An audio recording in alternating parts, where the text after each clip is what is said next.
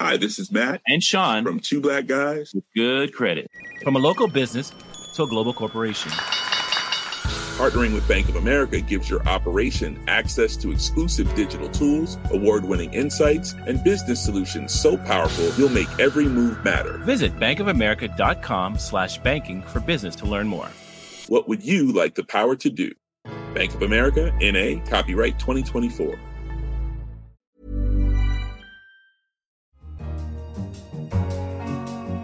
Hello, and welcome to Babbage on Economist Radio.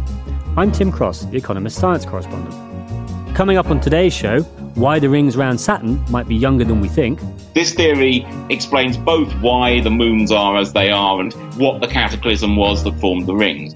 And a new study into how non-antibiotic drugs might make bacteria resistant to antibiotics. What was unexpected was that they found that drugs like antihistamines also seem to kill off these bacteria. But first, Facebook is in the middle of a firestorm this week after revelations around a British company called Cambridge Analytica, which is accused of improperly obtaining vast quantities of Facebook user data. Joining me in the studio is Hal Hodson, the Economist technology correspondent, and Silkie Carlo from Big Brother Watch, a non-profit organisation that campaigns on civil liberties and privacy. But before I turn to you, Silkie, I just want to ask Hal, for the benefit of people at home, what exactly has happened? Why is Facebook in the news right now? Facebook is in the news because in 2015, a researcher called Alexander Kogan built an app which asked people to answer personality questions on Facebook, like those apps that say, what Disney princess are you? Answer these questions, plug into your Facebook profile and we'll tell you about yourself. The app pulled quite a lot of data out of Facebook. 270,000 people actually took the test. And through those people, the way Facebook's permissions worked at the time meant that Mr. Kogan got another roughly 50 million Facebook profiles through this app. These were the friends of people who'd taken the quiz. Friends of people who'd taken the quiz, exactly. Now, the allegation is that Mr. Kogan passed that data to a company called Cambridge Analytica, which did some work for Donald Trump's 2016 presidential campaign. Beyond that, we don't know a huge amount. But for Facebook, the biggest issue is that this has focused attention massively on them, the way they gather and process data, the way that their systems can be used potentially to target individuals. And so what is a scandal about a small British electioneering company that no one has ever heard of has now turned into a major, major controversy for one of the world's largest companies. And Silkie, this is exactly what Facebook does, right? Its business model is to suck in as much data as it can from its users and then allow other people access to that data to sell them products. So why do you think this has blown up now as opposed to 6 months ago, a year ago, 2-3 years ago? What's caught the imagination about this particular case, do you think? It's an interesting question because this has been described as a data breach by some journalists. It's not. What it appears to be is an expose of Facebook's business model that has always been quite abstract in the mind of its users, but now has been illustrated in a very concrete way. And it's a risk that privacy advocates have been talking about for years.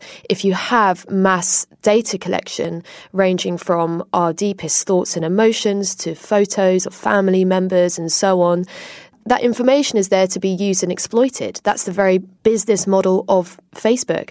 And there's always been a risk to democracy with that kind of information exploitation, which has potentially been demonstrated this time. And that phrase you used, a risk to democracy, that's really interesting because if I were to play devil's advocate, I might say, well, if you go back to 2012, you can find all kinds of boosterish pieces about how great Barack Obama's presidential campaign was and how they used all this Facebook data and wasn't it wonderful and isn't it amazing? Now it's being presented as sort of like sinister propaganda and there's this almost this idea that somehow this lets people control the electorate. Why do you think the coverage is different now? It's always been sinister, but it's always gone on. It's only now that it's gained attention, I think, because of the methods of Cambridge Analytica, the fact that they offered a full-service propaganda machine, in the words of Christopher Wiley, the Cambridge whistleblower. And there is probably a legality question as to the ins and outs of the data transfer from the Cambridge academic to the profit-making company. But that's not really, I think, what's in the minds of members of the public. I think what people are suddenly aware of is that their information, their personal information, is being exploited and their views are being manipulated. But you're absolutely right. This has been going on for years. Hillary Clinton spent millions of pounds on digital advertising and targeting in the 2016 presidential election. In fact, Cambridge Analytica also worked with two other Republican nominees in the presidential election in 2016. The Obama campaign had an incredibly advanced digital targeting operation in the 2012 re-election campaign. And I think there's a bigger risk. It's not only democratic norms in presidential elections, but actually wholesale that are potentially put at risk by this kind of information exploitation. How will we ever know if Facebook is manipulating people's feeds, the information that they receive?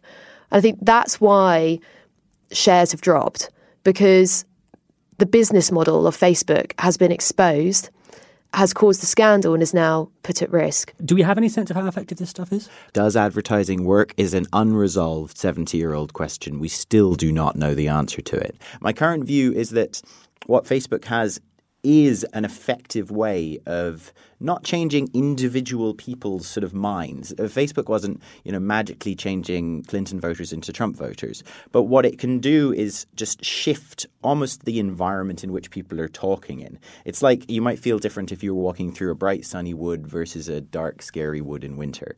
I think that's more akin to what's happening here. And I think that people should know about that. I don't necessarily take a position on whether it should or should not be allowed to happen. I'd be interested to hear what Silky says about that. But I think that the important thing is that, A, people know there's some kind of discussion about it, and then we can start to think about, well, maybe we need to have some rules that say you can't make the wood this dark, or you can't make the wood shift from light to dark this fast. So that brings us kind of nicely on to the question of what, if anything, we should do about it, because Mark Zuckerberg's being summoned by legislators on both sides of the Atlantic. There's all this talk that something must be done. Assuming this is as big a problem as it seems, what would you like to see done?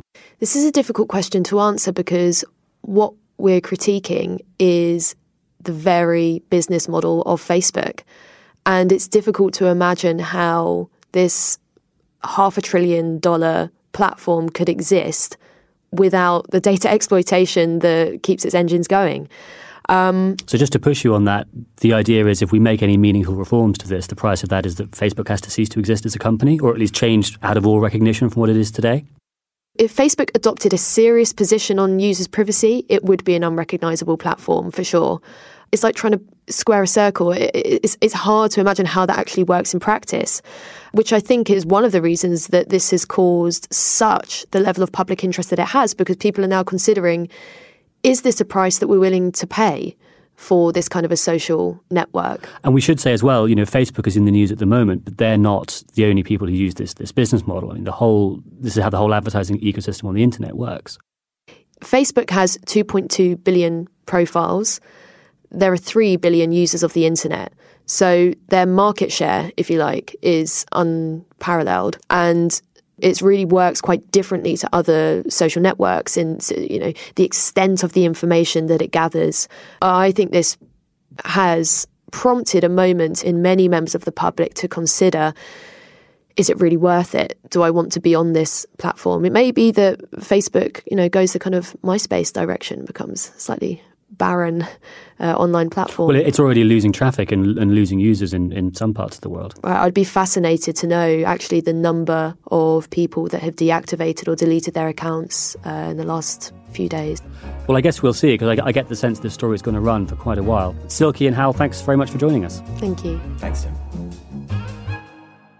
You're listening to Babbage. Next, for the past 13 years, an American space probe called Cassini has been orbiting Saturn, the second biggest planet in the solar system. Its mission ended in September when Cassini was crashed deliberately into Saturn's atmosphere. But Oliver Morton, our briefings editor, has been to the Lunar and Planetary Science Conference in America to find out what Cassini's most recent batch of data tells us about Saturn. Oliver joins me now. Hi there, Oliver. Hi. So I understand, among other things, you've been listening to some presentations about Saturn's rings and its moons. Yes, absolutely. The Cassini mission came to an end last September, but the data that it sent back is still being analysed, and there's actually quite a lot of quite big papers about that science still to come out. But the one that really catches my attention and that of other people here is that it's now getting possible to put something like an age on the rings. And when you try, the answer's maybe not quite what you expect. It is becoming, I think, increasingly obvious. The final data and publications are still under review, but it's becoming increasingly obvious that the rings are really quite young. I mean, as one of the scientists involved put it here, they are no older than the oldest dinosaurs and no younger than the youngest dinosaurs, which means sometime between 250 million years ago and 60 million years ago they came into being. Now, that's a big stretch of time by human standards, but in a solar system that's 4.5 billion years old, that makes them pretty recent. And how have they come to that conclusion? Why do they think they're so young? Well, the rings are bright and pretty, and the solar system is not. It's actually slightly dirty. It's got comet dust suffusing it. And if you leave a bright white surface out in comet dust, then over the hundreds of millions of years, it gets darker. And the greater the mass of the rings, the less this pollution, as they call it, which I think is a little value-laden, will affect them. And so if the rings are very massive, it will take them a long time to change colour. And if the rings are quite light, it will take them less time. And they seem pretty bright, so it seems like they've been around for less time. So given that we know roughly what their mass is and we know how bright they are, we can work out how old they must be by how dirty they are. Yes, they're not actually giving out a figure for how massive the rings are yet, because that's work that's still under review, as I understand it. But they are happy to say this, give out this number of sort of like about as old as the dinosaurs. And so that's the rings, but how does that link with the moons? Well, this comes from work that's being discussed here, but was actually presented last year, showing that if you run simulations of Saturn's moons backwards in time, using a sort of like digital orrery, you find that about 100 million years ago, two of them set up one of these things called an orbital resonance, where energy bounces back and forth between their orbits. Fascinating things. That particular orbital resonance would leave a mark on the ring system, which isn't there. And so the argument in this paper is that because that mark of history isn't there, the moons don't have that long a history. So that leads to the idea that if the moons weren't there, then what was? And the suggestion is that another moon system, basically the same stuff in different packages, and that two of these moons collided with each other, effectively, creating a huge big disk of mess, out of which the current set of inner moons, of which there are 5, was created, and also out of which the rings were created. So this theory explains both why the moons are as they are and seem to have, as it were, an impossible past, and what the cataclysm was that formed the rings. So that's quite an exciting sort of like 2-for-1. Well, Oliver, thank you very much. You're very welcome, Tim. If you have any thoughts on Facebook or the rings of Saturn or whether life might be lurking on one of its moons, feel free to tell us in an email. Send them our way to radio@economist.com, or you can tweet us at Economist Radio. Finally, we all know the problem with using too many antibiotics, which is that they give rise to antibiotic-resistant bacteria. But a new piece of research suggests that antibiotics are only part of the picture, and that a whole host of other drugs might promote exactly the same resistance in germs. So joining me to discuss this is one of our science correspondents, Ananay Bhattacharya. So who did this study and what were they looking at? So this was by a group at the European Molecular Biology Laboratory in Heidelberg. And what they were interested in is gut bacteria specifically. So these are the sort of commensals, the bugs that live in our guts. And what they did was they cultured about 40 different strains of these gut bacteria, which is a relatively small number of strains because there's thousands of different bacteria in the gut. But they chose the ones that were most representative. And then just to see what happened, more or less, they threw 1,000 different drug molecules at them. And what they found was that, as expected, antibiotics killed off, various strains of gut bacteria. What was unexpected was that they found that drugs like antihistamines and blood pressure medications also seemed to kill off these bacteria. But what does this mean for sort of medicine and medical advice? Because the advice now very strongly is for doctors not to prescribe antibiotics when they're not needed, for people not to take them when they don't really need them, because, every time you do, cumulatively, it makes the resistance problem worse. Some of the drugs in this study that promoted resistance are pretty common. There were some that are used for cutting down on stomach acid, for instance, proton pump inhibitors and so on. These are drugs that lots of people take. Does this mean we're going to have to clamp down on those as well if we want to live in a world where antibiotics still work? Well, I think we should sound a note of caution here because this is a really early, basic study of the way these gut bacteria are responding to these drugs. And it's sort of ringing alarm bells, but we are going to need to do a lot more in terms of clinical work to unravel these effects in some detail. But the authors did mention to me that we do have to look carefully at whether the use of some of these drugs is always justified. I mean, we shouldn't obviously stop taking blood pressure pills because there's a problem with potentially developing antibiotic resistance, but it's going to be one factor that will need to be taken into account in future if more work backs this up. Scientists' battle cry, more research is needed. Thanks very much, Onano. Thanks, Tim. And that's all for this edition of Babbage. Don't forget to pick up the latest issue of The Economist, or you can find us online at economist.com. I'm Tim Cross, in London. This is The Economist.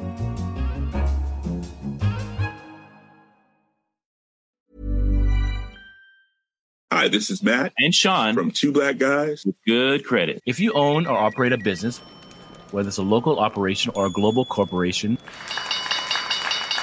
partnering with Bank of America could be your smartest move. By teaming with Bank of America, you'll enjoy exclusive digital tools, award-winning insights, and business solutions so powerful you'll make every move matter. Position your business to capitalize on opportunity in a moment's notice. Visit bankofamerica.com/banking for business to learn more. What would you like the power to do? Bank of America, N.A., copyright 2024.